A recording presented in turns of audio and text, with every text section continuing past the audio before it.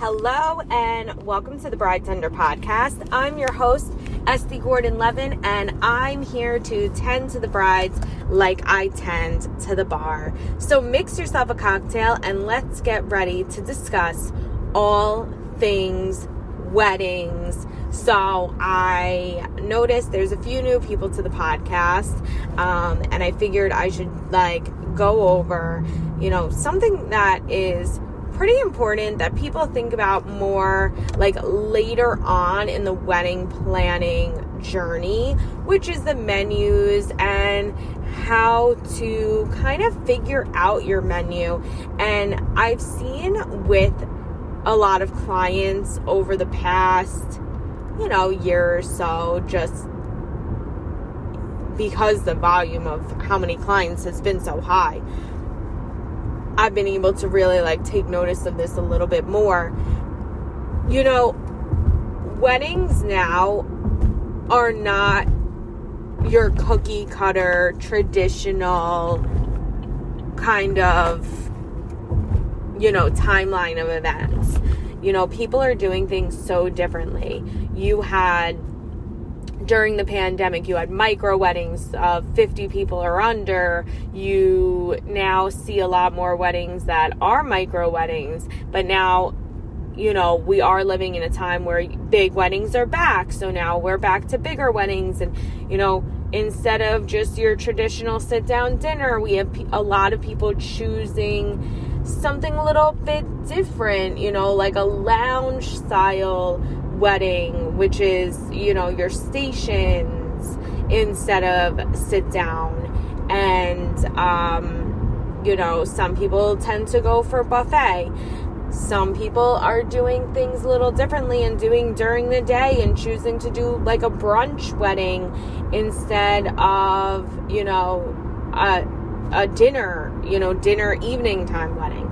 So I wanted to kind of go through menus in a way that I think people should think about things when they're picking their menus and picking, what they want their guests to choose from, or if they're going lounge style, what makes sense. Because now here's the thing. If your wedding doesn't have really any formalities, you don't really want any speeches, you're not doing, your big entrances or anything like that, I think a lounge style menu really works for you because you're not worried you don't want the stop and go. And traditionally, a sit down wedding has been, the traditional wedding thus far, meaning cocktail hour after ceremony, and then in reception you have your first course salad. Everybody chooses their choice of entree and everybody gets entree at the same time, and then dessert, which is your cake, and if you have other desserts involved, such as a Viennese hour, dessert stations, or past desserts, or anything like that. But there's a flow to the evening, meaning dinner service around your formalities. So around your entrance, your first dance, your maid of honor, best man or parent speeches, as well as your parent dances, cake cutting, if you're doing anything such as tossing the bouquet or the garter or anything like that. I really personally haven't seen that done in 100 years. A lot of brides and grooms are foregoing that. But, if you wanted that formality, that's there. So that is your traditional setup in regards of your menu, your first course, your main entree, your dessert, and your formalities kind of in between those, so, but if you're foregoing all of those formalities and you want something a little bit more, casual, a lot of people are tending to do lounge style now. So with lounge style, you would have your cocktail hour, which might just be like one cold table and your past hors d'oeuvres, and then your reception would be different stations that are open. Now, that's a great idea, especially for an event such as like a backyard tented event, kind of one of those like a barn style wedding. Like that might work really well for there.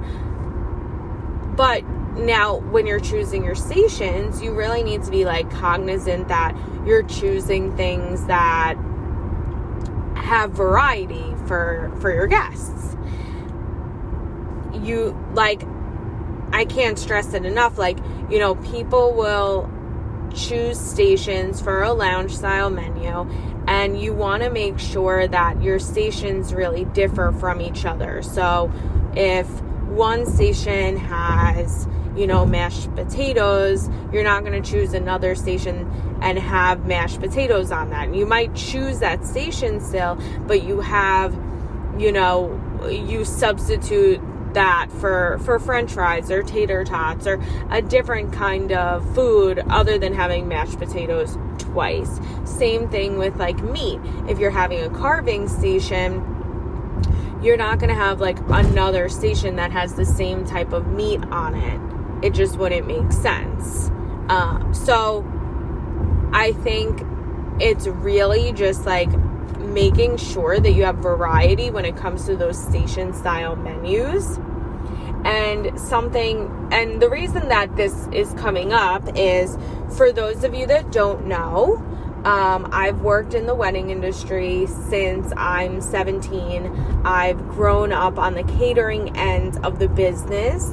I've been super fortunate to work in wedding planning as well for the past 10 years. But my full-time job is I work handling off-premise catering sales for a big, hospitality group located in New York. With that being said, I see weddings, not just weddings, events of all types that were with all differing menus. And I think it's so important that you choose variety. You give your guests choices in regards to, what they're eating. And you do things based on, the flow of your event. So if you're not looking to have so many formalities, and doing a lounge style works perfectly. If you are looking for those formalities, you should, sometimes going with a seated dinner kind of helps enhance that, because you are able to have people seated for a little bit during your time of speeches and first dance and parent dances and things like that. I know we all want to party and be on the dance floor, and that's like one of the most important aspects for most people. Not all, but for most. And I just think that you kind of should set up your menu according to the party that you're looking for and the environment that you're in. So for me, it's now summer, so I have been doing a lot of tented or even non-tented but outdoor events in people's homes in the Hamptons. I've been super fortunate. I've been out east a lot over the past month or so, and it definitely gives, where you can do a seated dinner for sure, and people do. A lot of people are, for those kinds of events, are tending to go more station style, lounge style, and just like full on party mode and more relaxation, because there's not as many formalities from what I've seen so far. So, when you're picking your menu, going back to variety for a second, and I'll give you an idea of my menu for my wedding that was a couple months ago, just to give you guys an idea. I really wanted to choose a variety so that people had their choices of what to eat, and if they didn't eat one of those stations for cocktail hour, there was definitely something else that they would have eaten. I am Jewish, so food has always been like a top priority within my family, and making sure that, there's a lot for people to choose from. So being that, like, you also do want to be like smart with your money. A lot of people will do like upgrades, whether it's for cocktail hour. For me, I really am a big believer in, like, I love dessert. So I did my bigger upgrades within dessert, and I did a takeaway station, and I did food for the after party, because I wanted to make sure I covered my bases with food for the entire duration of my wedding. So for cocktail hour, the things that I chose was, I had an Asian station, which gave you, like your chicken and broccoli, and your fried rice and lo mein and things like that. And then I did a carving station of barbecue brisket and turkey with knishes and pickles, and kind of like a deli station. And I did a Mexican fajita station, which then gave you your meats of like steak and chicken, as well as like all of the toppings. So you had your like guacamole and sour cream and tomatoes and cheese and all of that. And then, what was my fourth station?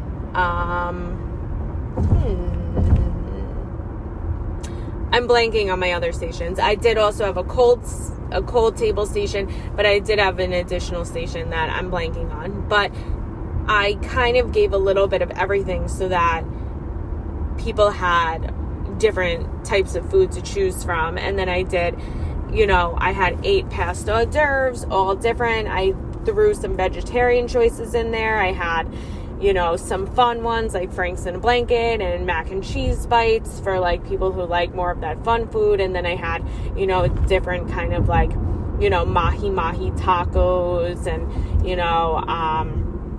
short ribs with mashed potatoes, like different things. Like I wanted to give all different choices and for people to like eat a lot at my cocktail hour. And then I chose to do a sit-down dinner because I did have formalities. I was doing a first dance with my husband. I was doing entrances. I did have speeches of our maid of honor and best man, as well as both of my brothers spoke, and both of our parents made a speech. So we definitely wanted more of a sit-down dinner, but I was, very cognizant that I wanted it to be a big party mode. So being in the industry, I know how to work a timeline that makes sense, where you have people up and down, because the truth is, like, people do want to have a place to, like, it's kind of like work. You want to have a place to hang your hat, right? Like that saying, like, you want somewhere to like leave your stuff. And so everybody like having a seat, it gives them that ability to like put their bag down. If they want to change shoes, they can change shoes. Like they have, that ability. So for sure, that's just, that's what I did. But it's really just, you want to make sure when it's your wedding, as we all know, you're spending a lot of money, a lot of time, a lot of energy, and you want to make sure that everybody enjoys it and that that your menu like truly reflects like what makes sense for your crowd of people. Like, you don't want people leaving hungry. And yeah, so that is just something I wanted to touch on today. I think it's super important. I definitely think that, you know, there's so many options out there. And if there's things on your mind that you need for your menu, but you just like, you don't see it listed with your caterers they know what to do. They know how to, you know, make you happy in regards to food. So you should discuss with them, you know, hey, I don't see this on your menu, but it's something I really, really want for my guests, you know, and see how you can work that out. Sometimes it's an upcharge, sometimes it's not. It's something that's able to be provided. So it's really just about having that dialogue, having that open communication with your caterer. And I say this as somebody who's in the catering industry, you know, like, we're in this world to make people the happiest on their wedding day. Like, don't be afraid to really say what it is that you want. You know, sometimes it does involve upcharges. You know, we all know, like, a sushi station is an upcharge, a raw bar is an upcharge. But if that's something that is so important to you on your special day, then hey, sometimes like the upgrades are worth the additional money. And I know for me, like, it's kind of like what I said before. Dessert is like one of my top things. I wanted to make sure I had plenty of dessert for people to choose from. I wanted people to like have a wow factor of like having food to go home with them on the way out. And I wanted all my friends and family who were staying for the after party to still have stuff to munch on. So, you know, I had food and open bar and a cigar bar in my after party. And those were the touches that I really wanted. So, you know, just if you ever have trouble like thinking with your menu, you know, talk to your catering salesperson, talk to the people who are handling your catering, and know that like all of those things, when you're working with a good caterer, it can be, you know, accomplished. So that's my spiel for today. Thank you guys so much for tuning into today's episode of the Bride Tender Podcast, where I put out an episode every single Monday. And coming July will be new people coming onto the podcast now that June is almost over and we all have a little bit of a chance to breathe. If you're not already following me on Instagram, please go follow me at The Bride Tender for all fun facts on the wedding industry, ways to save money on your special day, and of course, hiring the best in the business for your wedding. Until next week, mix yourself a cocktail, slide into my DMs with questions you want answered on all things weddings. Stay sane, stay healthy, and I'll catch you next week. Bye.